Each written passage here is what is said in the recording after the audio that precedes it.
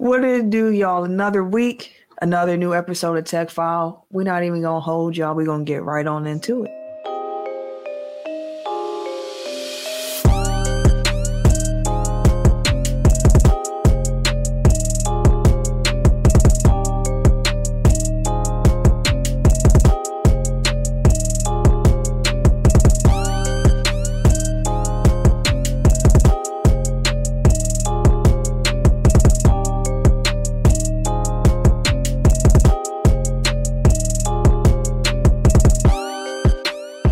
Welcome to episode 319 of Technical File, the sports podcast you never knew you needed. And it's your boy, TIMKINZ, the number 3, a.k.a. Ass Ketchum, a.k.a. Mr. Give It To Me. What up, though? I am the Air J. Only known as? The Air J. And I'm Camille, point guard of the crew, the real-life Tifa Lockhart, the girl next door. You know, holding it down for all the women who love sports. Now, joining us this week is Kay Harris, the gentleman. The gentleman. The everyday gentleman. 24/7. Listen, you know, this week we had to try to rearrange some schedules with the Bucks playing and everything like that. So we appreciate all of y'all still tuning in here on this Wednesday live as we do this show, releasing on Thursday in the audio platform. We truly appreciate y'all flexibility here with us this week. Put that on your resume, adaptability. Yeah, absolutely. If you listen to this, adaptability is definitely on your resume. What Tim said, go ahead, buff up that resume. But some housekeeping before we get into the show itself. Big help for us if you could like, subscribe on our YouTube, hit that notification bell so you can get notified when we go live. Like today, for example, we put out the blast on social media saying that the show is going to be a day late. If you had your YouTube notifications on, that little bell, you just got notified that, hey, we live, able to join the party. So make sure y'all do that as well. Tell a friend about Tech File. And on all the audio platforms where it's possible, please rate us 5 stars, leave a review. That helps us out a lot. And we're trying to grow, and we don't do that without y'all. So please share. Let's see here. Let's skip the game that needs a name this week, and let's just get right into the meat of things this week. No pun intended with Ken having all the meats on his plate past week. So this week, y'all, we are going to be diving in, of course, to NBA, NFL, and some wrestling news. We're going to start with the NFL, then we're going to jump to NBA. And for wrestling this week, we are doing a Survivor Series recap because, oh boy, what a show we just had this past week. But NFL, Tim, why don't you go ahead and cue us up? All right, so this week my question is, can Philly make a repeat performance or a repeat appearance into the Super Bowl? Is Philly the team to beat this year? Currently, they're sitting at 9-1. Basically, a record in the league. It seems like even close games, the Cats just can't get beat, even when they're supposed to. So it just don't earl right, and they come out on top. Honestly, I feel like Philly can be beaten. As much as I would love to see a repeat appearance by Jalen Hurts and actually have him get one in the Super Bowl, the 3 teams behind them, they may have something to say about it. They also have the Eagles' biggest weakness, which is their secondary, which last year was one of their biggest strengths. But losing a couple cats and coordinators will do that to you. But the Lions, San Francisco, and Dallas, not only do they have a talented passing group, they all have a star wide receiver or a top guy who can give you fits. Mm-hmm. But I do think Philly has a legit shot at repeating to make it to the Super Bowl. They have a pitcher for winning close games. Like I said before, they 6-1 with the Jets being the 1-6, which I thought that was so random. But within one run games, they are 6-1. So at the moment, yeah, I got them showing up, but I don't know if it's either luck or if it's skill. For example, the Gabriel Davis drop at the end of that game this past week. I mean, it's a good question. The Eagles are, like you said, they 10-1, only lost one game so far this season, which to the Jets of all the teams, but It is what it is. I wanted to look at what their upcoming schedule was as well, because one of the things about being the top seed in your conference is that you get that bye week in that first week of the playoffs since they expanded the playoff field. So that's pretty important to help your Super Bowl odds. But the Eagles got the 49ers this week. Then they have the Cowboys for Sunday Night Football. Then they have the Seahawks, who are a little bit banged up right now, but the Seahawks have been playing some pretty decent ball. Then they have the Giants. And even though they got what's Tommy DeVito, I love the celebration. I love it. Then they got the Cardinals, and then they finish with the Eagles again. So I'm sorry, not the Eagles, the Giants again. The next two games, tough. Seahawks, maybe. Then the last three are like, you should be able to get them. The Giants defense though has been playing really well. Yeah, it has. Eagles offense is going to be tough to stop though, and they got that offensive line as well in front of them. But I mean, yes, the Eagles can repeat. I think before the season, a few of us had the Eagles as that Super Bowl team. It's between them and San Francisco early, where it's like these are the two powerhouses. But yeah, Philly definitely could do it. That's what I was gonna say. Like, can they? Sure. Will they? I guess you pointed out the three teams I think will be their biggest hurdles coming out of the NFC. But I think the Eagles are a team that knows who they are. Like, they know their identity, and it's worked out for them. Like, they've gotten a bit of luck along the way, but they're a really good football team. They're sound. They're well coached. I don't see why they couldn't. I wouldn't put them as the team to beat in the league, though. I still have the Chiefs, even though they obviously just lost to them. But I still think the Chiefs are just, neutral site, pristine conditions. Like, that offense is still a terror. And the way that the Eagles celebrated after they beat them kind of tells me that they know that the team to beat is still the defending Super Bowl champions. That's fair. My thing. So, disclaimer for all NFL conversations, I'm not that tapped in with NFL. So as the season's gone along, I've kind of been like, I don't even know who the MVP front runners are at this point. Like, I don't know who to point to because, usually you just go quarterback on the best team is probably the guy getting the most pub. But like Jalen Hurts, his numbers are decent, but not like MVP, dominant. And then Mahomes is Mahomes, but I feel like he's graded against himself at this point. So it's like, you kind of got to show me something to really run away with the field, when in reality, he probably should just be MVP every year, like Aaron Rodgers in his prime, where it's like, he cold. He cold. We kind of need show something different this year. But like, beyond that, I wouldn't even know who to start to have the conversation about within the MVP conversation. So my question to you guys is, who's the MVP?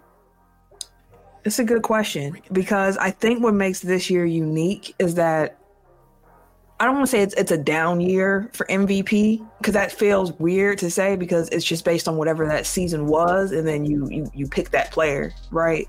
But this season, it feels like no one's stats are jumping off the page as being so far ahead of everyone else, where you're like, that's the front runner. And right now, I feel like Jalen Hurts is the front runner because he is the quarterback on the best team in the league right now. And there's no disrespect to that. Like, there's a case to be had for that. So it's like, sure, Jalen Hurts has a case, but I mean, there's also still Patrick Mahomes. We've seen what he's been able to do so far with a subpar wide receiver core. I would say for what he's had in past years, Tua, I mean, even Tyreek Hill, Lamar Jackson, I think deserves some consideration as well this year with what he's been doing with the Ravens, staying healthy so far this season. Knock on wood that continues. But I think that's what makes this year's MVP race so interesting, is that there is no front runner. So it's all about what case you can make. And one that I saw recently, and Tim, I'll be really curious to hear how you feel about this one. It's Dak Prescott. Like everybody is I should say everybody, but people are starting to acknowledge that Dak is having a year this year. And I saw Aaron Rodgers mention the fact that Dak's been one of his favorite quarterbacks to watch. He was like, he has just complete control of the game right now. What he's doing is beautiful to see. And I was like, man, Dak. So I was like, I wonder what Tim's going to say about that as our resident Cowboy hater. Before we get into him, like that's high praise coming from Rodgers because that's obviously an offense that he knows well. So he knows what it's supposed to look like and what it looks like when you really have a control over it. So yeah, that's high praise. I do have Dak as part of the MVP conversation. Like mine is like Hurts, Dak, Christian McCaffrey, Tyreek Hill, and I don't know. It's pretty interesting with Dak because over the last, like, he's consistent. Dak is a consistent for the most part. Like he'll get you to games where he got 250 to 300 yards because he'll air that mug out. But then he'll have the games like the in between just. But on a regular basis, Dak be letting it fly. Right, he'll rack the yards up throughout the season. But this year, it seems like he's trying to fulfill that promise for those interceptions that he made before he started. I think he did say that this is going to be his best year as well, or something along those lines. And the way he's been playing a lot more recently, I won't say all season, but a lot more recently, like it's showing in CeeDee Lamb's numbers. CeeDee Lamb has been just like off the charts over the past like maybe 4 or 5 weeks. And you can kind of see him in Dak's connection, so you can't discount it. Brandon Cooks coming alive again, like being relevant somewhat now in the NFL again. Like that's kind of wild. Tony Pollard didn't get too much talk because Dak Prescott has been the one that's really carrying the offense. So I don't know if that's by design because of whole running back speak or what, but it's more so like, yeah, he deserves to be considered. Well, is he gonna win it? No, hell no. He ain't gonna win that motherfucker. But it's not like he's not in the conversation. He's playing well enough to be, talked about. You got that. That's part of the world. Because honestly, unless something else changes, I got Christian McCaffrey. Honestly, interesting. You knew the hate was gonna come out eventually, Camille. But he couldn't. Hey. No hate. There wasn't no hate. What was the hate at? No shot. Dak ain't got no shot. An MVP, man. I ain't say he ain't got no shots. He in the conversation. See, don't be doing that. The media be twisting my words now. I said he has. I said, will he win that motherfucker? Hell no. But does he deserve to be in the conversation? Yeah, he played well enough. Yeah. So what would Dak have to do, in your opinion, to be able to be like, you know what? He might actually be able to win this thing. Not a goddamn thing. See,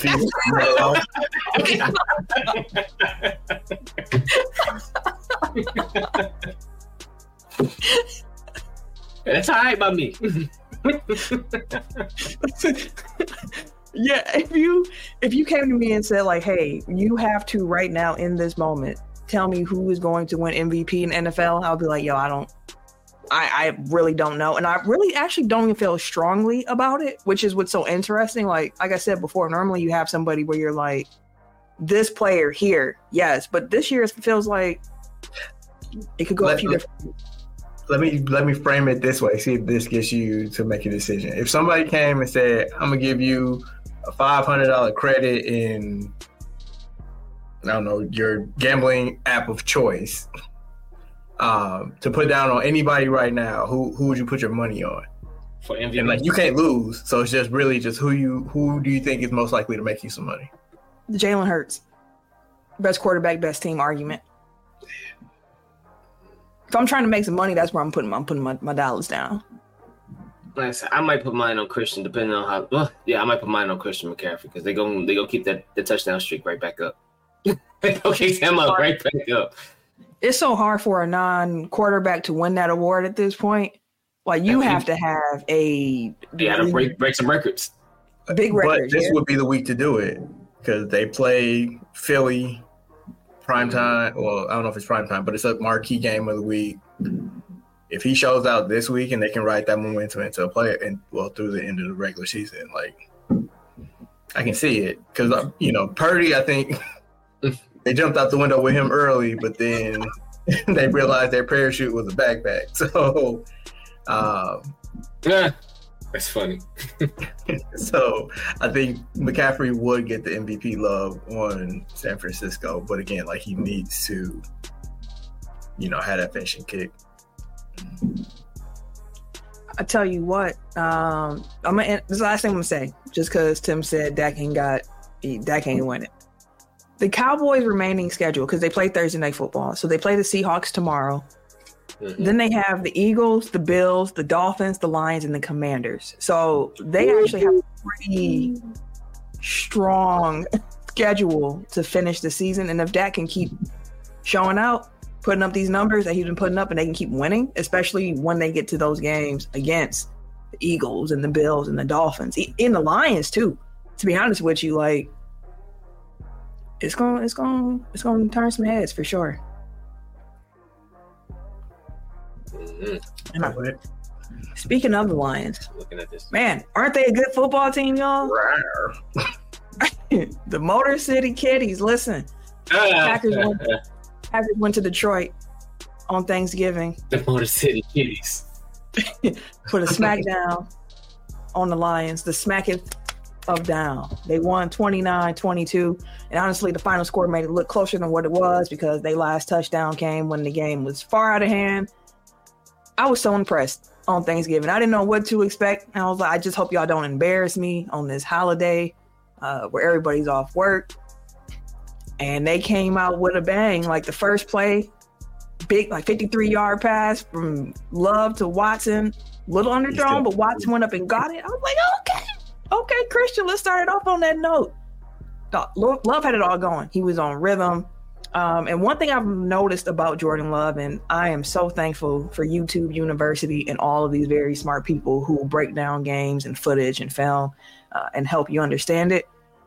We talked about it on this show a few weeks ago. I think Eric was bringing it up about Jordan Love, just his throwing motions. And what I'm starting to realize, one, Jordan Love has a lot of arm talent. And I think that at times, because he has arm talent, he does things where it's like, you didn't have to even throw it this way, bro. You could have just gotten it there the way you wanted to. But now he's starting to put these things together in a way where you're like, hey, he's making the easy throws. And then when he's under pressure, he's able to make spectacular throws. There are still times where he makes a pass and I'm like, bro, you had a check down right here. Why did you choose to go all the way across the field to Malik Heath? It was a dot. Don't get me wrong. It was a dot. But you sitting there and you're like, you had A.J. Dillon just right here open with a lead blocker in front of him, bro. But it worked out. It worked out. And the thing that I'm getting from that is just encouragement, because it's like, if Jordan Love can continue to develop where he hits the check downs, makes the right reads, which you're seeing him doing more often now, to know that he has the arm talent and the ability to make like off script plays when needed is really encouraging to me, because that's a skill a lot of guys don't have, to be able to make something out of nothing or be able to complete a throw where they have to throw underhand or throw it sidearmed or throw it off the wrong foot or throw it across the field, whatever the case may be. Like, it's beautiful to see his development in that way, to see the young receivers developing on this Green Bay Packer team to a point where it's like, who's the main guy on the Packers when it comes to the receiving corps? It's like, there ain't one. We thought it was going to be Watson, and it still could become him at some point. But right now what it's looking like is a group of guys who are all opportunistic, and they can do what they need to do if the ball is coming their way. To not have Wicks in this game on Thanksgiving, and for Malik Heath, an undrafted wide receiver, to come out and play those Wick snaps and look good during that time, like, that is off the chain. So I'm really encouraged. Earlier in the season, we were like, hey, we might have a franchise quarterback here. We know there's going to be some ups and downs throughout the season. But I do honestly think, like, I have a large enough sample size to say, like, I think Jordan Love can be a starting quarterback in the league consistently for the Green Bay Packers. And what excites me about him is, like, he's not in peak form yet. Like, he is still growing. So is his offense. And it's encouraging. It's really encouraging. And I really can't wait to see what they look like next year. But this year, right here, right now, they are actually in the playoff hunt. We kept saying, like, hey, it's a chance. It's a chance. And they were my preseason wild card NFC, one of my NFC picks. So I hope they make me look smart. Packers, like, make me look real smart. Go ahead and lock that up. But just want to give a shout out to the Packers. I've been hard on them at times in the season, just calling out what it is. Like, they were inconsistent. They were running the wrong plays. They were looking bad. But hey, we got a big Sunday night football game coming up against the Chiefs. It'll be Patrick Mahomes' first time ever playing in Lambeau, which is really interesting to me. You know, the Chiefs don't come here too often. So it's really cool to see that. I see Serial Sensei is here real quick in the comments. What's up, brother? Appreciate you stopping by. Also, shout out to Serial Sensei. He posted us in his Spotify Wrapped. Tech File was one of his top podcasts of the year. So shout out to you, sir, for being one of our... Oh, he started the raps already? Yeah. Spotify Wraps are out, fam. About the race for phone. Right. I also want to say before I move on, the Barry Sanders documentary is out. And I watched that over the Thanksgiving weekend holiday. One, Barry Sanders, I've always said, top running back, like cold. This was similar to when I watched that Michael Vick doc, where it's like, I forgot how cold Barry Sanders was. And part of it with Barry is because, like, when Barry was playing, I was little, like, I was a kid. So, like, in my mind, I remember what I saw as a kid, and I was thinking like maybe my kid brain had overinflated.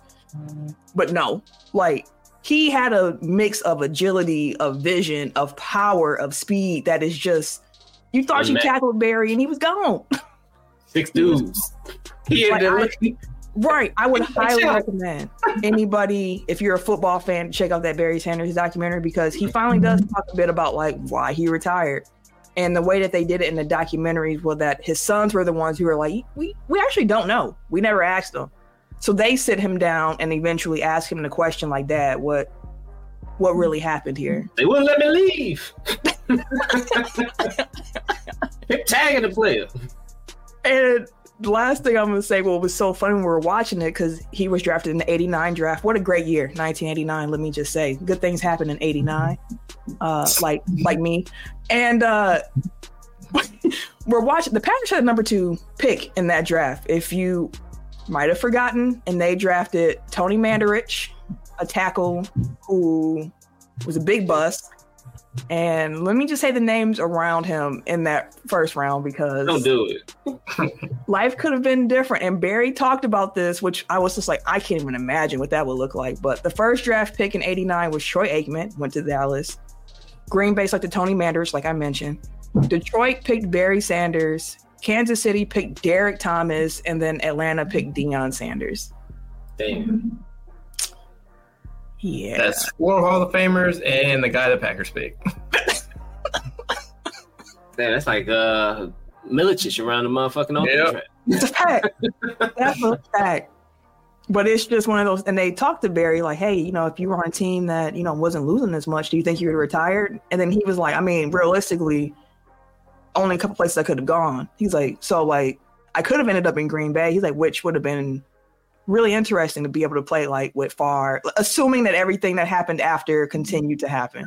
To play with I do wonder, and not to say he wasn't cold like on natural grass, but I do wonder how much of, because I feel like a lot of his signature runs were at home in the dome, where it's kind of like a faster field because you're just, you know, it was AstroTurf, which I don't know how they were just playing on like glorified carpet on top of it. That's fucking crazy. Still hurt.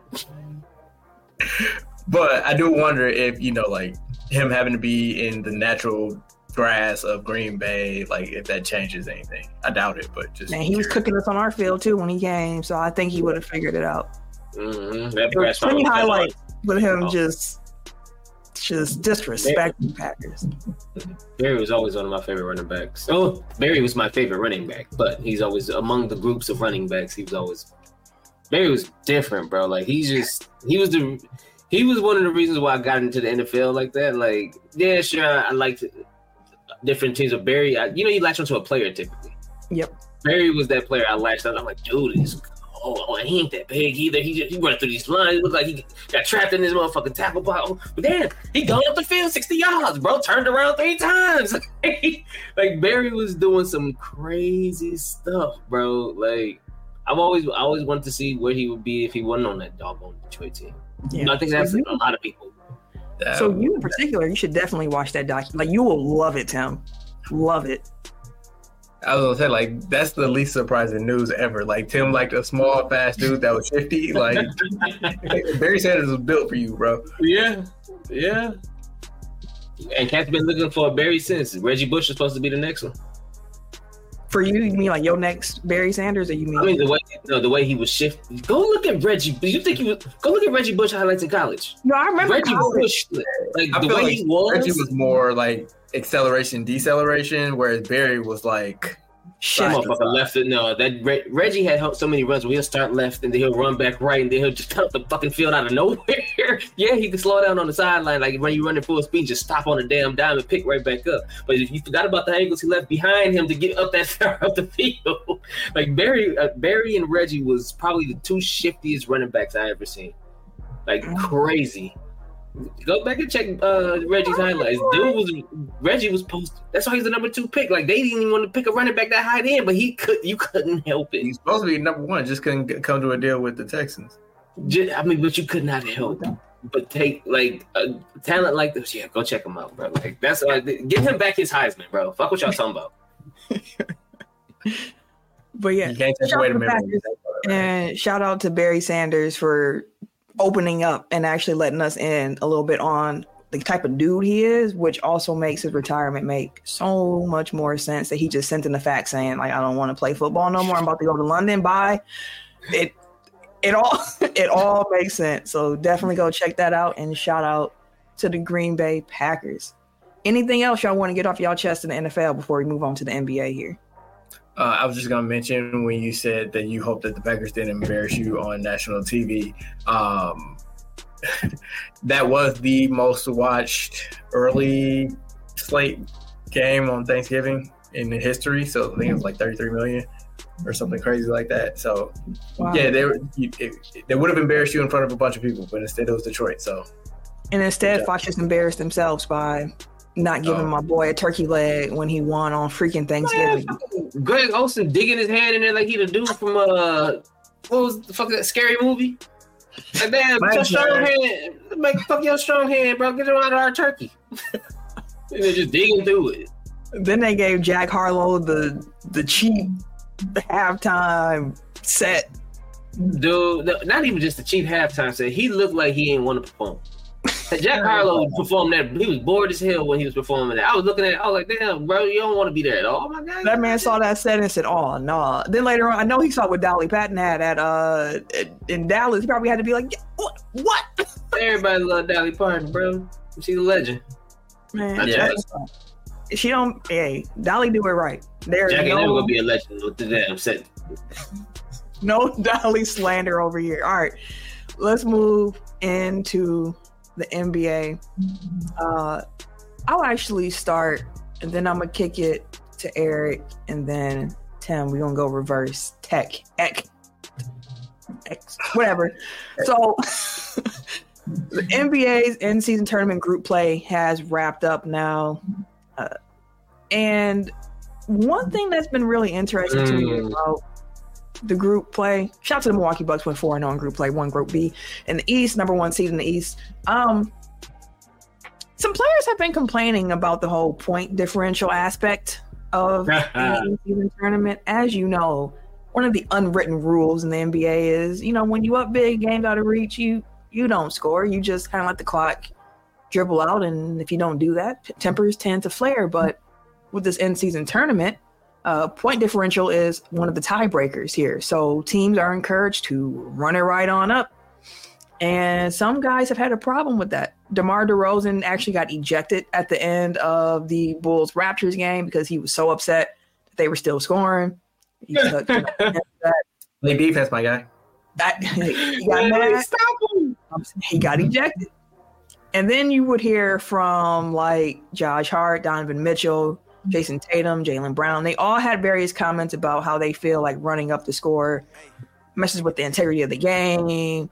Like, you got to respect your opponent, so on and so forth, which was so fascinating because then Boston turned right on around and played Hacker Drummond when they was up like 29 going into the fourth quarter. And it's like, I know y'all talking point differential, but did y'all point differential have to be even that large? Like, y'all sitting here doing some extreme things, and you got the coaches apologize on the sidelines to one another. Like, I was just like watching, like, wow. You then have the Warriors Kings game, which was cracking. Heading into the game, the Warriors had to win by 12 or more for them to advance to the knockout rounds of the NBA Cup tournament.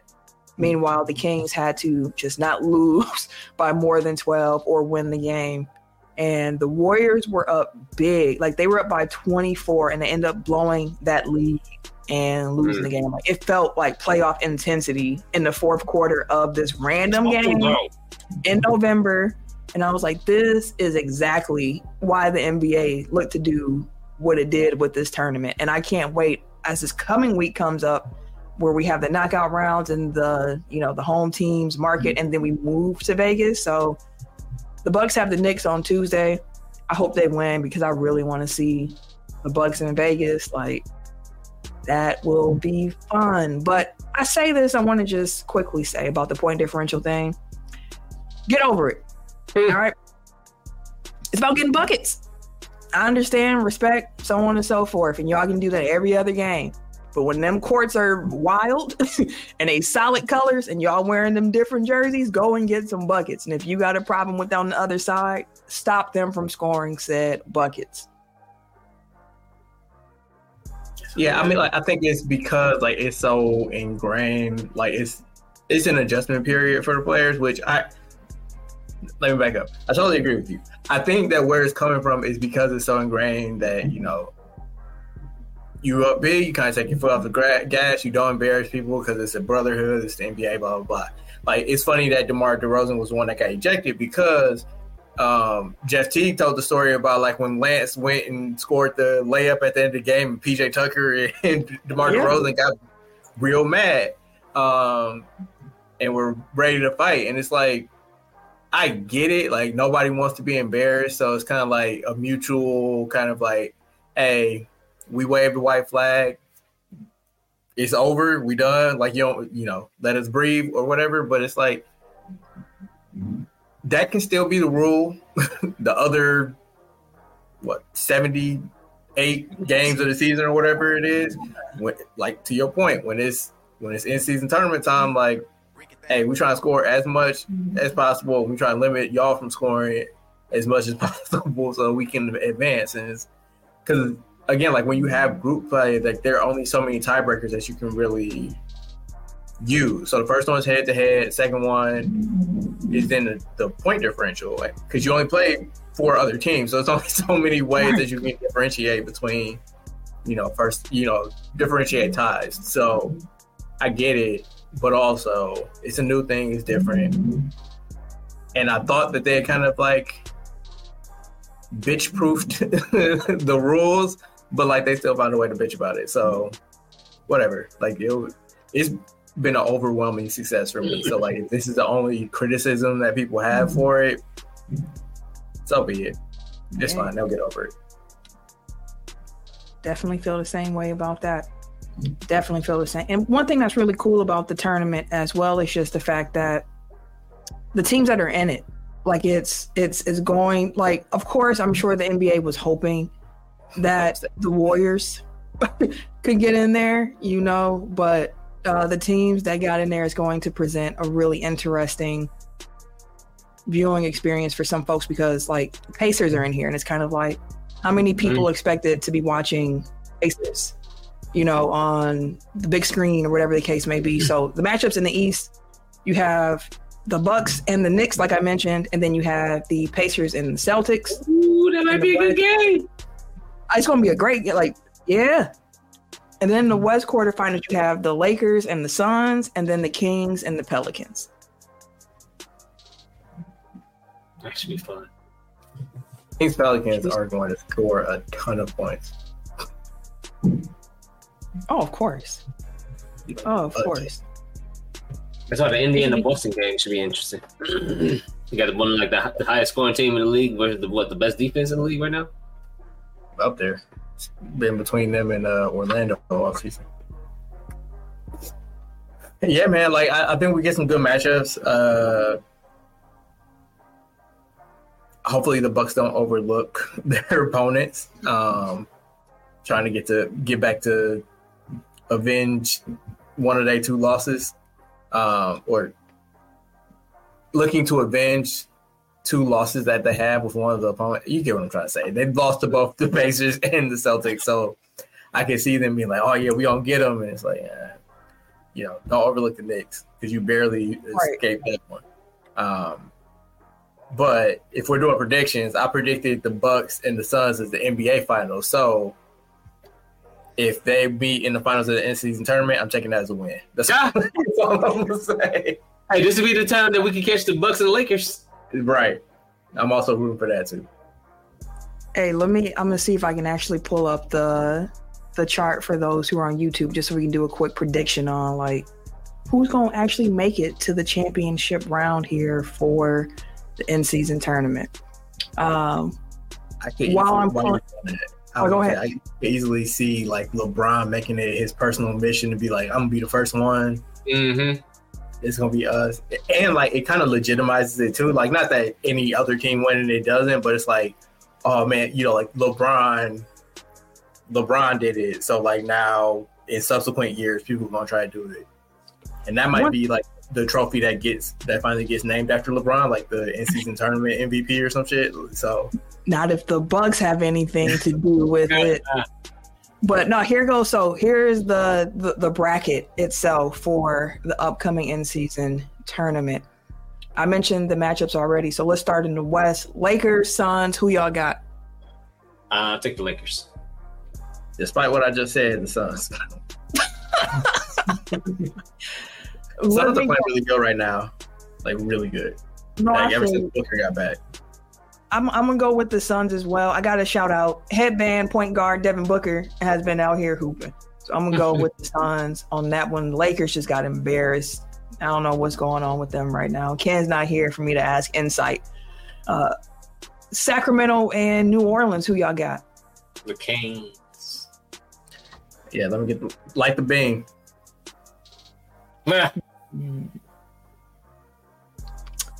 Let me go ahead and get them Pelicans. Let me go ahead and go New Orleans. I'm gonna be against the grain here. Milwaukee and New York. Bucks and 1. That's the only one they got. Right. It's a clean sweep, I'm assuming. Pacers and Celtics. I'm gonna go with Indiana. I'm not mad at that. I'm gonna go with Boston because I just want the matchup. What's cool about the in-season tournament too, to some, maybe not to others, is you're gonna see some people gonna get the same team 5 times in the year now because they're playing these extra matchups against each other. So like we're gonna see the Knicks 5 times this year. And if they win, then they'll see the winner of the other game 5 times. 5 times because they play each other. I can't talk, but they play each other teams 4 times as well. Don't match up in the playoffs. Oh, good Lord. Oh, man. Bro. I'm like, bro, I'm tired of seeing these cats. That's the thing with this tournament too, because what creates rivalries when you're seeing the same teams over and over and over again. So it's one of those things. Like I think this can also be good come playoff time if the same teams have to keep bumping heads with each other. Yeah, that's fair. All right, semifinals. We can stay in the East real quick, then bounce back to West. Bucks and Pacers. Milwaukee. Y'all going all the way Milwaukee to the championship? Yeah, Milwaukee. Hey, I'm with it. On the West side, who y'all got making it to the championship? Phoenix. Same. Sacramento. Actually, yes. I do think I have a Milwaukee Phoenix championship in Vegas myself. And again, Bucks and 1. The only one. Well, shout out to the NBA for the NBA Cup. I think it's interesting, and I really can't wait to see it unfold more next year or next season. I'm curious to see what they do with the courts in Vegas. And if we get like a different court, if we get a different court for the actual championship game, I feel like we will. Like a neutral court that's just like a. Yeah, like the was it the quarter? No, we're in the quarterfinals now, so semifinals. Mm-hmm. The semifinals have like one court, and then the finals has its own court too. Like that'd be cool. Like since they're trying to make it different, like actually go all out. Yeah, I mean it's Vegas, like be ostentatious. I'll be with it. All right, one team that didn't make it into the the knockout rounds here for the in-season tournament happens to be the Orlando Magic, but they hooping regardless. big hooping. Yeah, they're currently third in the East, just behind Boston and Milwaukee, like everybody predicted, right? Right. No, like that. Orlando has been like in the preseason, I was like, keep an eye on Orlando because they finished last regular season pretty well. Like after starting the season, like 10, 20 games under 500, like they actually finished out the season playing about 500 ball. And like you saw positive things from Paolo and Franz. They got Jonathan Isaac back. Jalen Suggs is taking a leap. They've even been without Wendell Carter and Markelle Fultz for most of the season. And they're still, like I said, neck and neck with Boston for best defense in the league. Like they are tough. They play hard. Suggs is like a maniac on defense. Joe Ingles is doing Joe Ingles things. Can I just say, Joe Ingles and Mo Wagner on the same court together just seems like it should be a fight.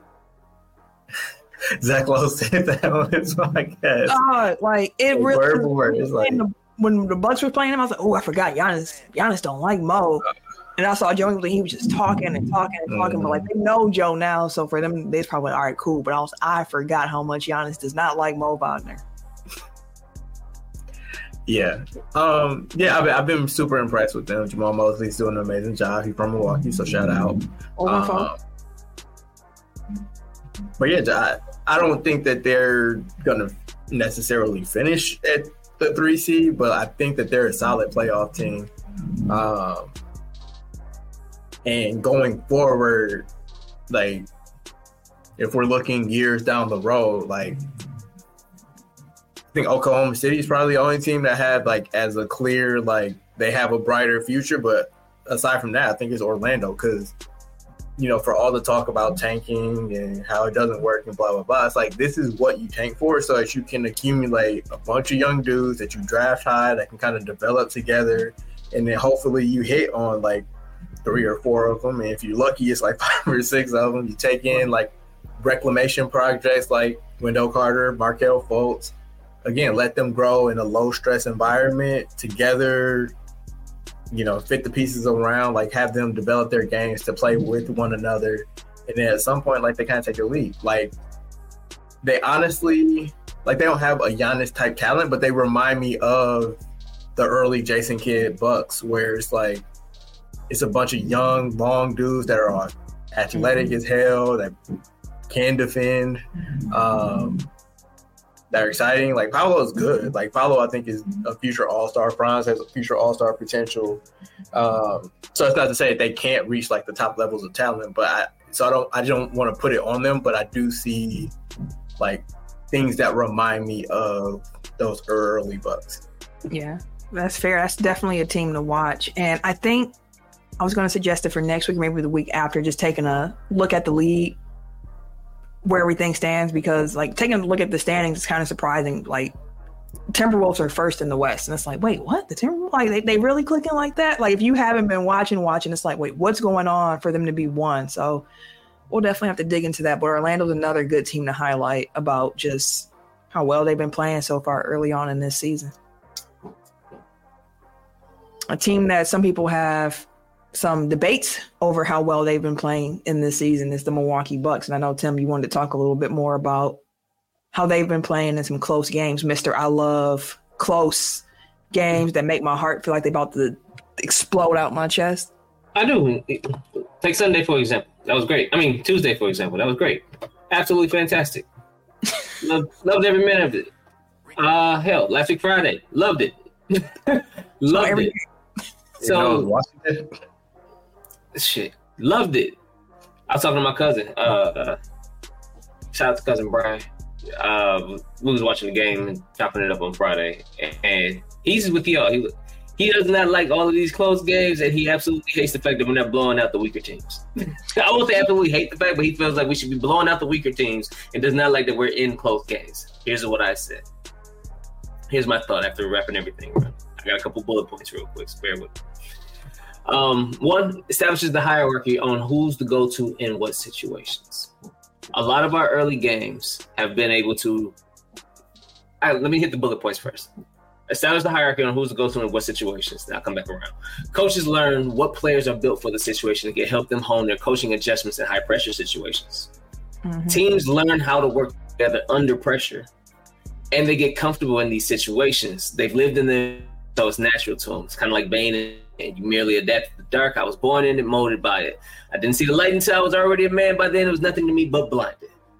We're in these games and in these situations to where we get to the playoffs or we get to these points where it's natural. It's going to be, oh, we've been here. Oh, we know where to go. We know what adjustments we want to make. We know what plays we want to call. We know what lineups we want to look at. Last point, Dame is showing us exactly why we traded for him. That's a fact. We've had so many close games this year, and in almost all of them, he's been the catalyst for why we've closed it out. He's got the key free throws, key buckets. Even if he shot like shit most of the game, he's ending it with 17, 18 free throws. It's like he's supplementing what he's not doing field goal wise with free throws, but they're closing free throws because they're coming in halfway, midway through the fourth quarter to the end of the fourth quarter. Yeah, somebody else may hit a bucket or two towards the end. Chris Middleton last game, great. He was hot. And I was explaining to Sam yesterday because we was watching the game. I was like, Chris is hot. I was like, but just because you're hot don't mean you have to score. He's making the right reads. He's making the decent play. Like he's making the right plays. He's the extra pass. He's hitting the actual key shot that we may need in this moment. Like he's talking on defense. He's calling out the switch. Like he's in a zone right now. Can I add real quick? Go ahead. Because the Miami game was one of the first times you really saw that level of communication between those guys. And I think that that's another milestone of development for this group of guys working together, learning how to play together, because Adrian Griffin was going to drop a play for Dame because Dame was hot. And Chris and Giannis was like, hey, no, we actually need to go to Chris right now in this moment. And Giannis was even using himself like, I'm just kind of decoy. I'm going to take Bam over here and I'm going to let y'all run this action over here. Like they're finally starting to talk. And it's coming together. And to your point about close games, like I think it's a good thing that this team's able to win in the clutch, because we've seen the Bucks in years past get these big leads up, lose them, and then lose in the clutch. That's the story of the playoffs last year against Miami. Mm-hmm. And it's the fact that, again, we're learning who and what's, because if Chris has been gone, for example. So last year, when Chris is gone, we're not closing these games out. Something happens, we fumbling it in a way. Things like, yes, we have Giannis. He's an absolutely fantastic superstar, but Giannis gets happy sometimes. He starts throwing the ball all over the goddamn place. Start grabbing motherfuckers randomly, fouling them for no reason. Like, come on, relax. You have to have the steadying hand with Chris. You have to have the steadying hand with Dame. So now we have two. So last night was a perfect example of, like you said, even though Dame was hot, I even was like, dude, give it to Chris. I was like, because Chris will find Dame anyways if he don't. Like, Chris, right now, the way that they're playing, the way they're talking, they gonna be all right. But this, I feel like it's come from them having these close-ass games, especially early. Dame, people felt like Griff was struggling early. Dame was struggling early. You have the decision of losing Drew Holiday, and he over there cooking with Boston and everything like that. So these high-pressure games, like, damn, we ain't blowing nobody out. We look like we're struggling to win these games, but we're winning them. And we've seen the reasons and the catalysts for winning these close-ass games. So as the season goes along, it ain't gonna be nothing to who they gonna want to divert their attention to or want to get a ball to or figure things out, because we've been molded by it. I think that the reps in the clutch are good. The results in the clutch have been out of this world good. The fact that they've consistently played down to their opponents to be in a position where they need to be clutch is concerning. Like yesterday, I even tweeted out, like, the Bucks started strong, which is atypical for this season. It's like, this squad. It's not like during the Bud era. Like, I think that especially those first two seasons, like they would just boat race teams like out the gate and then coast. And they didn't get those reps in the clutch. They didn't have any experience. They didn't have any experience with things getting tough and teams being able to take away what they need in the spots where they needed them. Like, it was just kind of like, oh, we up 30. Like, it doesn't matter. Like each possession means a little bit less. But like when you have instances where you're down 15 with 5 minutes to go and you still find a way to win, that's because like every possession has to matter, and you have to figure out like there's no margin for error anymore. Problem is like you squandered away your margin of error. That's why it's not there. So again, like it is so much like how you choose to look at things. Again, that's something I tweeted out earlier this week. Like I'm kind of over all the conversation on Bucks Twitter right now, because it's like everybody sees what they want to see at this point. Like people are kind of entrenched on their two sides, and they're not like, you're not going to convince anybody that Adrian Griffin's a good coach if they don't already think that he's, you know, has the potential to be a good coach, and vice versa. Like it's a toxic environment at the moment. Yeah. So just live and let live, agree to disagree, or just agree to ignore each other. You know, because like every little piece of information that comes out, it's like, oh, what does this mean? Oh, what does this mean? Like even the thing about Adrian Griffin, you know, deferring to Giannis when he said give the ball to Chris, it's like some people can look at that like, oh, that's good collaboration with your players, good communication, that's problem solving, blah, blah, blah. Or you could be like, well, this man coach and like not stop letting the players tell him what to do and all. You know, you can look at anything from two different vantage points and see what you want to see from these situations. So like I'm personally on the side where it's kind of concerning that you need clutch time to beat Washington, and you had to make a 26-point comeback at home against Portland, but they won the games and they did what they needed to do. And it does seem like they're a much better fourth quarter team than a first quarter team.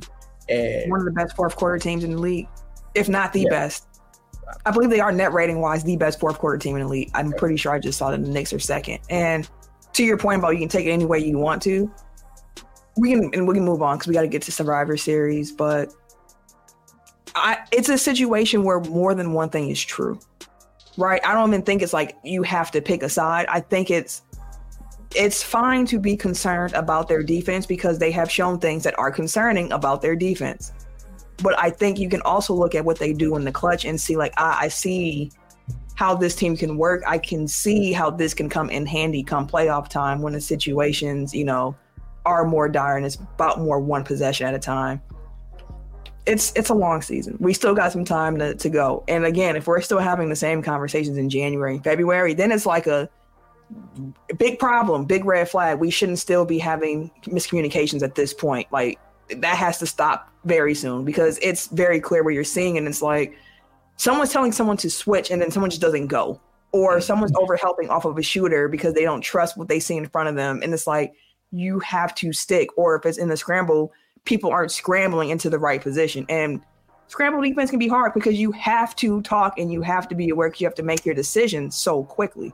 So like, I think more than one thing can be true. I do think their defense has been concerning. I do think that on offense, they've shown things that are like, I see why we did this here. Like this can be very, very good. But the question that I do have is around personnel, if they have the proper personnel come playoff time to make this work. So it'll be an interesting trade deadline, but we could talk about the Bucks for quite some time. I know we're trying to move on. I just want to get one hot take off real quick. I figured out Dame time. It's because he don't try like the first 40 minutes of the game, and then he's fresher than everybody. That's it. I wouldn't say that. But by the time he hit the fourth quarter, he was shot like 20 times already. Right. I'm not talking about his shooting. Like shooting it, like yeah, he get up for shooting. Is everywhere else. That man do not be hustling. That's all I'm saying. All right, I'm just saying, like that. That's what I'm saying. Let's get into Survivor Series, man.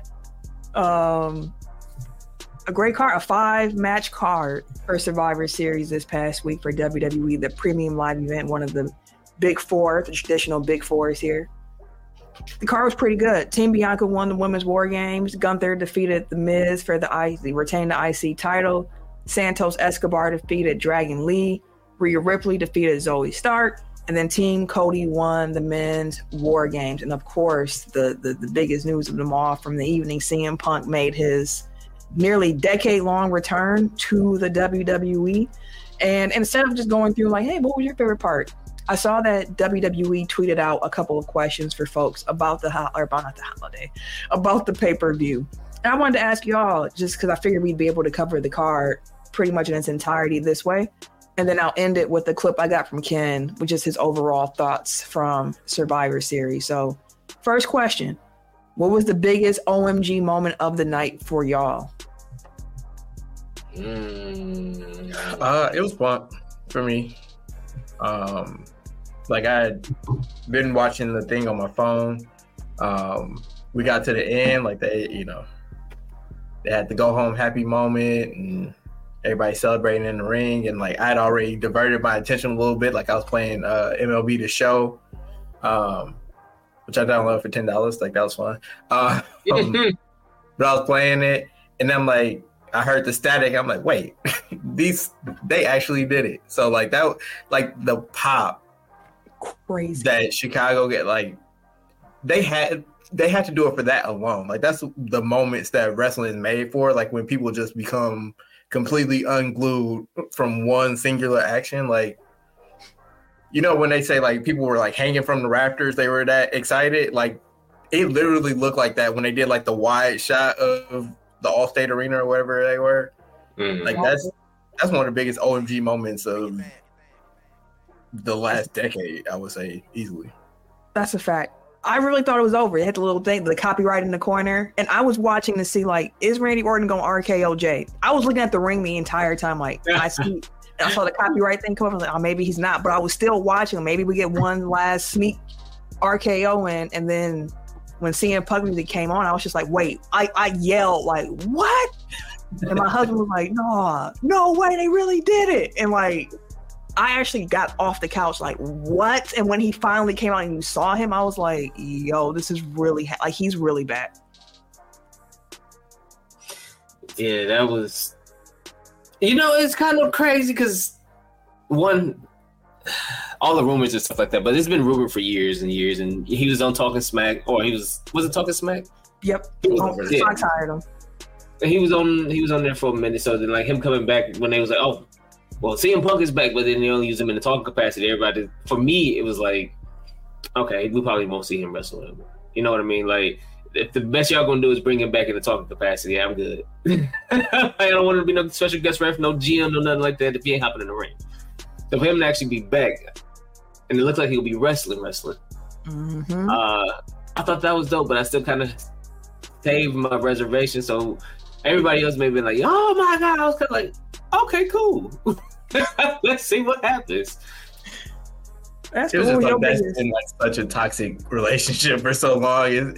It's not even necessarily like everybody eventually comes back, but like that was one of the ones where it's like, oh, that bridge is burnt, and maybe it is Vince leaving. Vince being gone is a difference maker. Tim, what was your biggest OMG moment of the night? Io Sky dropping trash out the sky, bro. That she put the damn trash can on her head and jumped off the cage. I was like, no, it ain't flying trash, bro. But no, that's a I wasn't crazy expecting something like that. No, that was mine too, because I know myself, if you would have put a trash can over my head while I'm standing on top of a cage, I would have fell backwards, like off the other way, because like that's just what's going to happen. I'm not coordinated in that way. That was it was either that one for me or the RKO off the top of the cage when they threw JD off and JD flew through the air like Lois from Family Guy when she jumped off the stage. The stage. That's how she looked in the air. I was like, oh my God. But yeah, that was probably my OMG moment. All right. Best entrance of the night. Jay. I had Jay too. Seeing the whole. First of all, I don't know how he got on top of that cage, and second of all, seeing him on top of the cage and the whole crowd going up with him. It's just the visual is just dope. Dude, that shit is going to hit like crack at WrestleMania. Yep. It's just me, who's. Yeet. That's still crazy to me. For selfish reasons, I'm hoping it's night too, but right. Well, I have Judgment Day actually. Like, I like their brooding. They kind of like, they really embrace like that dark. Like, we're gonna come in with the gangbuster style, get the mask on and shit like that. Like, I like the big shoulder pads. Like, I really thought it was smooth as a bug, even though like I don't really like. I don't have an issue with Judgment Day, but I don't fuck with them. If that makes sense. Like, so for them to have been my pick, I was kind of like, oh, Okay, well no, I did. I thought their interest was pretty cool. Jay was number 2. I didn't know what the fuck Steph had going on with the shoulder things and the clouds on his shoulder and shit. The big gold puffs. I don't know what the fuck that was about. It was art. High Make fashion. art. Well, I won't know nothing about that one. Match of the night. Match of the night. For me, it was the women's war games. Ditto. Started the card off right, and I felt like it was just the perfect level of excitement, even before everyone got in the ring. And then when everyone did get in the ring, it was pure chaos. I love the storytelling with like Becky and Charlotte. I just love that match. Yeah, they showed out on that one. They definitely stole the show, and it was the first match of the night. Mm-hmm. I always enjoy Gunther. Like, I just always enjoy his matches. Like, they're always hard hitting, and for him to pull that type of match out of the Miz is impressive. And like, those are probably the 2 greatest Intercontinental champions of this century. So yeah, like I enjoyed that. And it looks like they're gonna run it back because they continue to feud on Monday. So. I'm here for it because, like you said, like I hope actually the Miz does get it back so he can get that record of most IC title reigns in history. So I think that'd be dope. I was actually like, I had not a rooting interest, but like their promo work was so good to me. Like some people weren't into this at all, and I get it, but like I'm a low key Miz fan. I think that he's really good on the mic. He's always entertaining to me, and I loved Miz and Mrs. So I'm all in. On the Miz. MVP of the night. Tim, who was your MVP of Survivor Series? The dude that got like voices in his head. Jack Randy. Right. They talk to him. They understand. Randy Orton was my MVP because boy, where the storytelling was going, they was getting their asses cooked and they was getting smoked in that motherfucker, bro. So for Randy to come in, had the big spot right away with Dom with the snap suplex, and then turn around and have the hanging DDT, to have the whole squad do a hanging DDT, to them throwing him JD off the cage to him, like, hey, feeding him to the sharks, bro. Here you go, bro. Like, Brett came in and changed the whole thing. Granted, yes, that's what he was supposed to do. He was making his big return. But at the same time, for that to have been the main event, the main match, for him to come in and have his cape on like a mug, I thought he should have got the MVP for it. No, I feel you on that. His entrance, I think part of what was so cool with it too was that Rhea had came out to cash in for Damian right before Randy's music hit. So you were like, oh, shoot, what is this about to be? And then here come Randy. Randy. Yeah, no, and like before the pay-per-view, that's what we were talking about. It's kind of like War Games can really shield you, or like, you know, like it can protect you. Like he didn't have to come in right away and work like a 20-minute pay-per-view match. Like he came in, got his shit off, and left like with minimal bumps, and like it was a successful night. He came back big as hell. Like he looked like Randy Orton ate Randy Orton. Like. I was texting Sam that too. I was like, yo, he's huge. And she was like, is he? I said, he's as big as Drew McIntyre, fam. And she was like, oh, shoot. He is as big as Drew McIntyre. Like, I've never seen, like, Randy Orton is huge. And then on Raw, they mentioned that he put on so much weight to have just extra protection for his back and whatnot. And I was like, I mean, sure, I guess that makes sense. But I'm just like, the man just looks impressive right now in this moment. Good to see him back. It's really good to see Randy back wrestling again. Eric, who was your MVP of the night? The Chicago crowd. Ooh, like that's a good one. They were on fire from jump. Like that's been some of my problems with some of these hotter crowds. Like they don't typically give the women their due. But from the opening bell, like they were hot for all the entrances, all the high spots. Like they showed appropriate respect to every match. Like they were invested in all of them. And then obviously the pop for Punk at the end, like they did their job. No, that's a fact. That's a good one. I didn't even think about that one. Me neither. All right, Tim, I know you got to depart from us, sir. I do. I'm gonna just ask you real quick before you leave. I'm gonna come back to my MVP. Who was your best return of the night? CM Punk. Okay. Like, it was Punk. Okay, I just want to say, but have a good evening, sir. All right, y'all. I will holler at y'all, folks. Don't forget, say prayers, brush your teeth. Give it to me. This man. All right, Tim.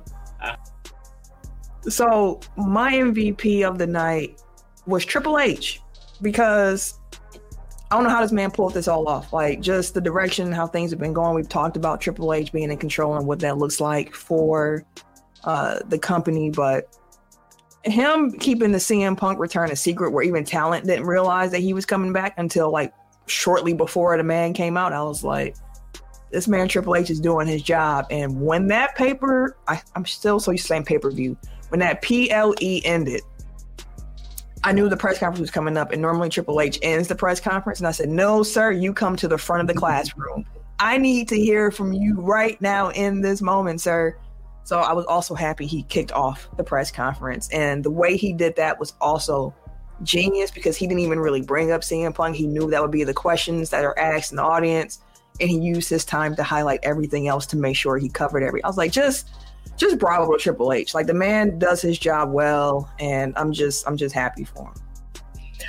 And like, the thing is, it was a successful night even before the Punk part. Like, if it had just gone off the air how it looked like it was going to, like, it still would have been a hell of a night. You got a Randy Orton return, you got an R-Truth return. You know, like, you had 2 great War Games matches. It was a hell of a night even before that. So obviously, like, that was the icing on the cake. But yeah, like, he's been knocking it out the park the entire time. Like, you know, people kind of try to second guess some of the things, and it's kind of like, at this point, he's earned the benefit of the doubt. Like, I think, you know, some people might disagree, but I think even like the decision with Roman and Cody at Mania, like, it seems to have been, you know, like, we still have to get the payoff. But I think that everything that we've gotten up until this point has been like, you know, it's shown that it's been the right decision, because like, you had a hell of a feud with Brock Lesnar, which has kind of made Cody, and he's hotter now than he was even going into Mania. So yeah, Triple H is killing it right now. And it's like, late era Vince was a man rapidly approaching 80. He lost his fastball a little bit. Like, he created all of this. So like, regardless of how I feel about Vince McMahon, like, he's the GOAT at all of this. And Triple H learned at his knee for the last 30 years. So like, he's taking what he's learned from Vince and putting his own spin on it, and being more current with the product and more open-minded to trying different things. And it's like, it's the best of both worlds, honestly. I cannot disagree with any point that you just made there. I definitely co-sign for that. Tim said his best return tonight was CM Punk. That was mine as well. I had a / Randy Orton as well. Randy was my answer until CM Punk came out, and I just had to go with that. But shout out to them. And I know your return shout out. We cover everybody. So who is yours, Eric? And really, I just wanted to say it was Punk, but like, I wanted to say this just for the sake of giving him a mention. Like, R-Truth, you don't realize how much you miss him until he's not around, and then he comes back and it's like, he's goofy as hell. It never makes sense, but like, his comedic timing is always impeccable. Like, he always makes shit fun. Like, there were times where I didn't get it, but like, now, probably like the last 6 to 8 years, like, it's kind of like, I get it now. He has a perfect place on the card. Like, it's not like you're expecting him to be a world champion or anything like that. Right. Like, just to come in and light up the room and make things, you know, more fun and entertaining. Like, he took that Ruffles segment, which is clearly just a commercial, but he made it hilarious. You know what I mean? Like, so he also made Jey Uso's entrance even better. I think it was WWE who posted their version of his intro, and so you see Jey, and then they pan over to the crowd, and then you see R-Truth in the crowd doing the arm movements too, and he looks at the camera like, yeah, I'm here, and then it just pans back out, and I was like, R-Truth is gold. Like, he just is. He's fun as hell. All right. So as I mentioned to start, those were all the questions we have for Survivor Series. And I do Ken have one couldn't more before we move off of wrestling. Or you're gonna play Ken first? Ken sent me a voice memo with some of his Survivor Series thoughts. So I want to make sure that Ken. Yeah, let's do that, and then I just have a wrap up question for you. Perfect. All right. So Ken sent in a voice memo. I think it's about like 3 minutes long or so. And I thought it would be funny because, like on TV shows and stuff, when someone's calling in, they have like their little picture up. So I was going to use the picture of him holding up them sausages at Lambeau, but I said I'm not going to do my boy like that. So if you're watching on YouTube, it's going to be a little graphic up as well while Ken is speaking. So here were some of Ken's thoughts from Survivor Series this past week. What's going on, y'all? It's your boy, K Harris, the gentleman, the everyday gentleman. Unfortunately, I'm not recording tonight, but I did want to give my 2 cents on Survivor Series. Survivor Series was a very entertaining pay-per-view. I went into it not really with high expectations or anything like that. Just wanted to watch, some good wrestling and just be entertained. And I definitely was entertained. I definitely feel like the stars of the pay-per-view was definitely all the women in the War Games match. Io Sky, shout out to her. Big facts. The spot where she jumped off the cage with the trash can over her head was super dope. And everybody put everything on the line, man. So that match was like super entertaining. And I'm definitely like happy with that. The men's War Games match it was pretty good to see Randy Orton back. Randy Orton is like he came back like huge. So it was dope to see him. It's crazy that he hasn't been around for almost a year and a half or something like that. 18 months. So it was dope to see him back. So that match was pretty good. But I do want to shout out The Miz. The Miz did a great job against Gunther. I want to say I forgot how good Miz can really be in the ring. So that kind of like reminded me, and I think it reminded others, like, Miz is that dude. Like, he can do his thing in the ring. So I definitely want to give him a shout out. But, everyone is talking about the return of CM Punk. CM Punk, don't like the guy. Oh, not the memo cutting off. Come on, Apple. Let my boy cook. He's about to start getting around for others like Miz is that dude. Like, hold on, y'all. Here we go. Don't like the guy. I could care less about CM Punk. Fuck him. I guess everyone. I understand why everyone's so excited, why everyone's like so happy and stuff like that. And I'm not trying to steal no one's joy, no one's thunder, or nothing like that. Again, I didn't get a chance to really see him with his WWE run. I actually just started watching him when he was with AEW, and AEW was trash. He's in the ring, he's slow. I don't know. I strongly do not like him, like, at all. And, like, I really hate CM Punk. And I'll stand on that. Like, y'all can be happy all y'all want. This man, the best in the world. I can name 5 to 10 wrestlers right now that are better than him and that should be him and all of that. But I do love that, he's going to feud with Seth. That makes sense because that's definitely going to be box office. So, but I am excited to see exactly what they are going to do with CM Punk. So I do want to see that. So we'll see. Y'all know how I ride with Cody and all of that. So, but again, Survivor Series was pretty good. And that's it. There you have it. The man hates CM Punk. And that never ceases to entertain me. Eric, what was your question that you had? I'll get back to that. Did he record that at work? Like, that was definitely his corporate Ken voice. Wasn't it? he was enunciating every syllable. Like, You were talking about me. Right. He talking about you code switching. That man was recording from the job. I heard everything. If he ain't say fuck him, I would have been convinced. Actually, my question is the last thing that he brought up. Like, where do we go from here with Punk? Like, what do you want to see, either short term or long term? Like, what's your vision there? Got to see the Rollins match. I love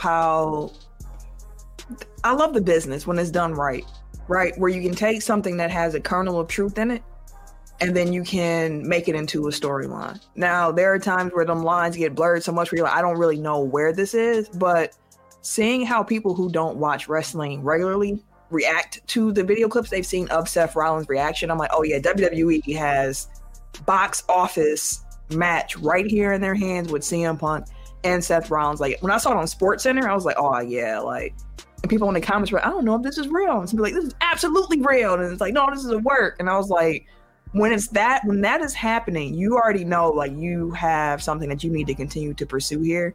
So definitely want to see the Seth Rollins. I would be curious to see just some old story, like with Cody. Like, let's see some Cody action there as well. I mean, you could really, CM Punk has a personality type where there are a few guys where I could see a storyline happening, but Seth Rollins is the one where I have to see this. Yeah, and I know both of them, like, they both have a very obvious hole in their resumes, which is main event and WrestleMania. So I think that because now you have 2 WrestleMania main events, like, they actually will probably get that spot. I would imagine, and it, like, the fact that we could potentially have 2 different big money storylines, like, running hot at the same time, like, into WrestleMania 40, like, it's a big one. Like, it's a good time to be WWE. And the fact that this kind of came together because of all the shit that happened at AEW, is unfortunate for that company, but that's why WWE has needed competition for so long, because like, it creates these dream matches that you, at various points, you don't think that you'll ever get to see. It allows people that might be misused or unhappy in one company to go to the other one and, really spread their wings. Like, Swerve Strickland in AEW is doing things that he never would have been able to do in NXT or WWE. So, like, it's beneficial to everyone around. So, I mean, we talked about it a couple months ago where people are like tribal about the companies that they like. It's like, just enjoy it all, or, pick what you enjoy, but, like, don't denigrate the others. Like, it's good business for one is good business for everybody. I definitely agree. And you saying AEW reminded me of one more thing I wanted to bring up before we wrap up here. In the press conference, Triple H, they asked him about Jade Cargill and where she's been, when she's going to make an appearance. And his comments were interesting to me because what I heard was she needs to develop some more in-ring abilities before we want to roll her out, because it seems to me as if WWE was like, we have a star on our hands, and when we put her out here, we want to make sure that she can go with the Beckys, with the Baileys, with the Biancas, with whoever it is in the division that they have. So that's what I heard. I wanted to see if you heard what I heard about Jade Cargill. Like, oh, she can star. We can fix the rest. Like, we got the star part. We can fix the rest. I still haven't watched the full comments. Like, I saw a clip of it, so I don't have the full context. But yeah, that's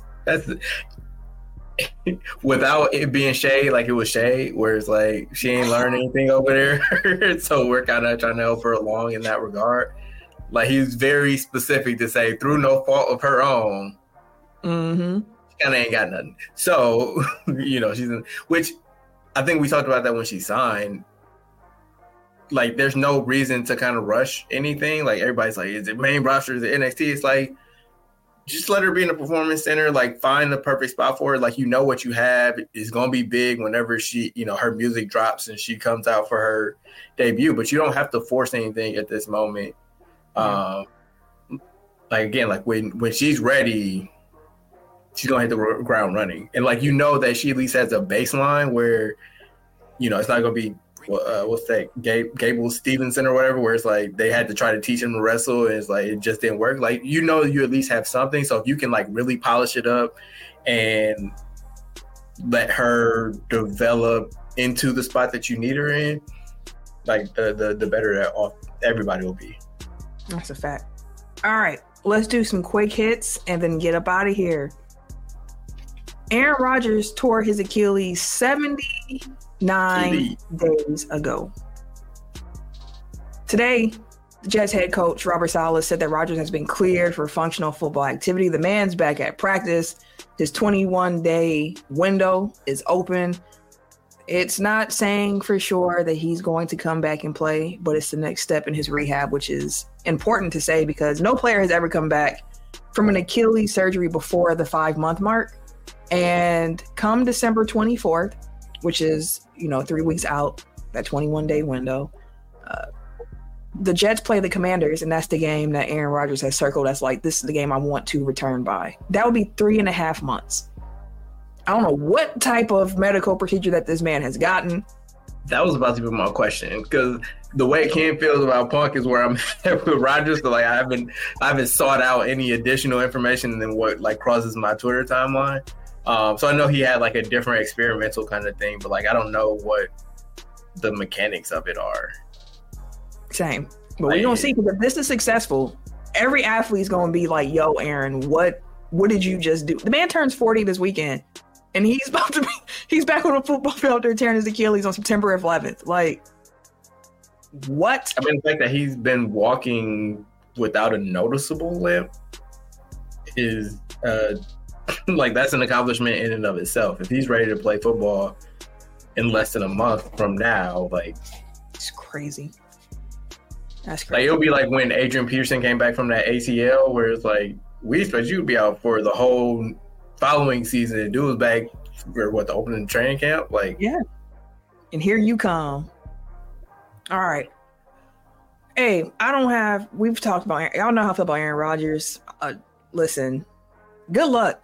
I just hope that if he is cleared to return, that he's going to be able to protect himself, because, again, that offensive line, I knew they were bad. I said it when he got injured. I knew they were bad, but I didn't know they were getting him severely injured almost immediately bad. And I don't see much improvement from that line so far this season. So good luck to Aaron if he does come back. Colts running back Jonathan Taylor is set to have surgery on his injured thumb in the coming days, and the team hopes that he can be back in 2 to 3 weeks. Charlotte Hornets star guard LaMelo Ball is expected to miss multiple weeks because of a right ankle sprain. Unfortunately, that's the same ankle that he had surgery on last season and limited him to 33 games in the previous season. And LaMelo's been doing LaMelo thing so far this season. The man has been hooping across 15 games this season. He's been averaging a career-high 24.7 points to go along with 8.2 assists, 5.5 rebounds, and 1.4 steals. Both me and Ken have been notorious big LaMelo fans, so hopefully the young man heals back quickly and there's no lingering injuries for him. Carolina, listen, they fired their head coach. Frank Reich is out of there. 1-10 start. It's only season in Carolina. He's out the door. They fire more coaches in Carolina than McDonald's hands out Big Macs on a daily basis. Like they be wilding in Carolina when it comes to these coaches. That man got to owe like $80 million or something like that to coaches to not coach his team. Hey, he's I'm not impatient. I'm just, like, all right. I want to say that the Carolina Panthers organization is what it looks like when teams really do be firing their coaches, when fans be like, get them out of here. Like, it causes you to look kind of crazy when you zoom out and say, like, oh, y'all have had 5 coaches since 2018 or whatever the case may be. And like, then I may be light. I might be underestimating how many coaches they've had since that time, but. And it's like, especially in that situation where it's like, okay, who's picking these coaches, or who's picking the people that are picking these coaches? Like, at some point, you kind of have to have your own accountability. It's not the coach's fault that the team isn't playing well. It's your fault for putting these people in positions to either build the teams or coach the teams or whatever. Like, you can't just like create scapegoats every time you throw a temper tantrum. Like, have a little bit of self-reflection. Like, refine your process for hiring coaches. Change what you're looking for. Do something that you actually have control over, as opposed to just like, oh nope, this ain't the guy, out of here. This ain't the guy, out of here. Ring the bell on me. It ain't been no 5 coaches, 3 head coaches fired in 4 years. I mean, close enough. Shoot. If you extrapolate that over, like that's just in 2020. If he had been there since 2018, it would be 5 coaches. You know? Police. I don't give Tim that type of grace. So yes, ring the bell. Yeah, ring the bell. I get a bell, but it is what it is. It happens to the best of us.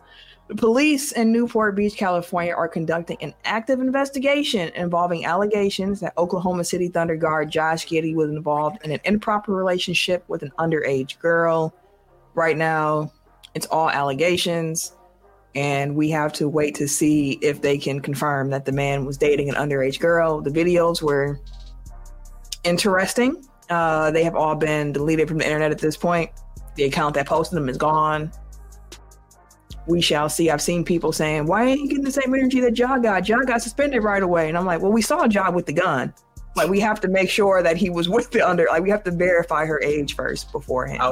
And that was the thing with me. It's like, if he did what he's accused of, for sure, fucking get him out the league or, like prosecute him. But one, like just seeing a screenshot of something saying she's 15, it's like, does first of all, don't dox the girl if she is. Like, I see people like trying to put her information out there. It's like, let the police and the league and whoever else involved and do their investigation. They'll come to their conclusion, and then we'll find out things. But like, I hate it when the internet plays detective, because they're typically wrong.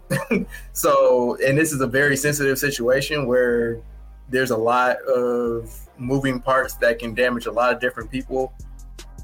Least of all Josh Giddey, but like whoever he's involved with, whoever like her family is, all that stuff.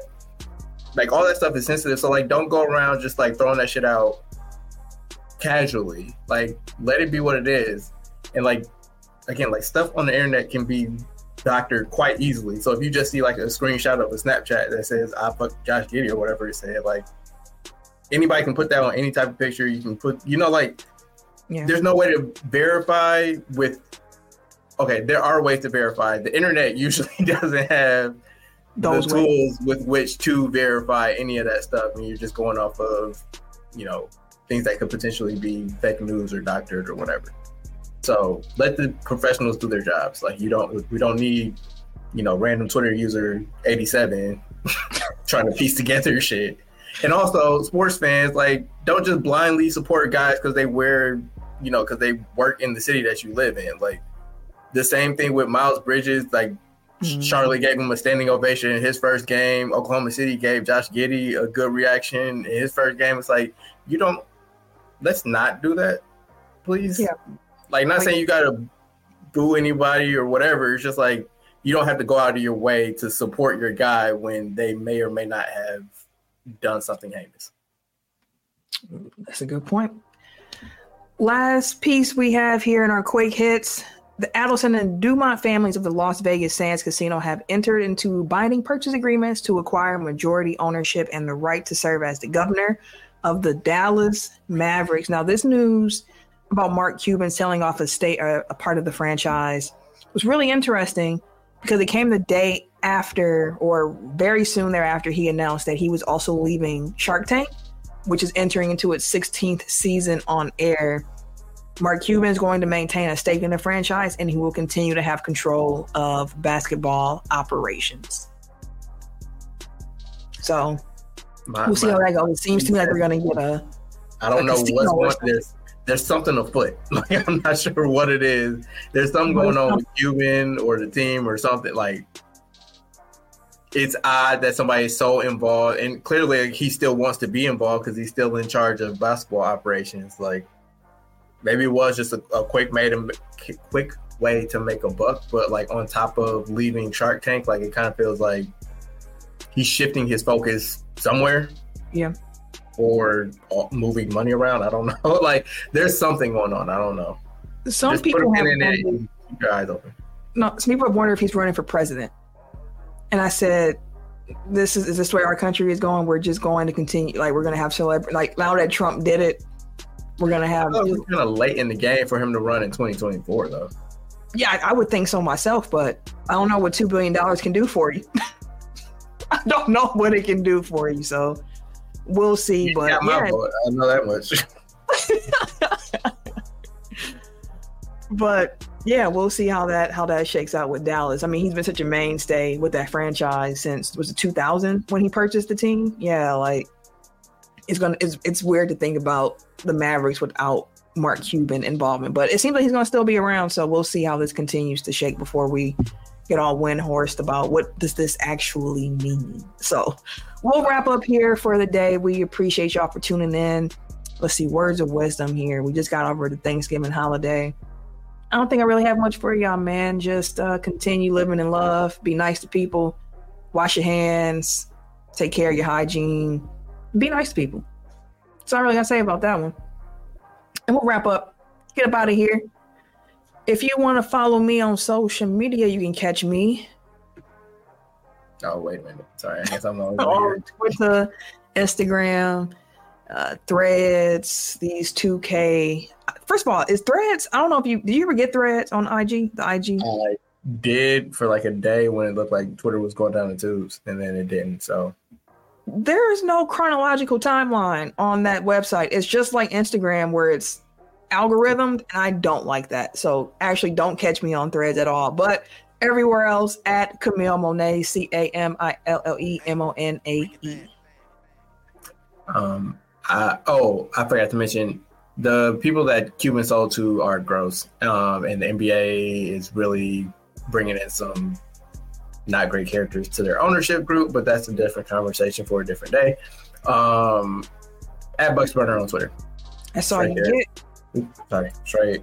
Yeah, down on the bottom. Never do is good. There it is. At Bucks Burner, right there. For the show, Tim's not here, but y'all know him at TimKinz3, TIMKINZ, the number 3 on all of your social media websites. Ken got to figure out a way to make his the same everywhere, but he's everyday_gentleman on Instagram, and I believe he's KHarris216 on Twitter and Snapchat. That's the show this week, y'all. We appreciate y'all. We'll be back next week. Peace.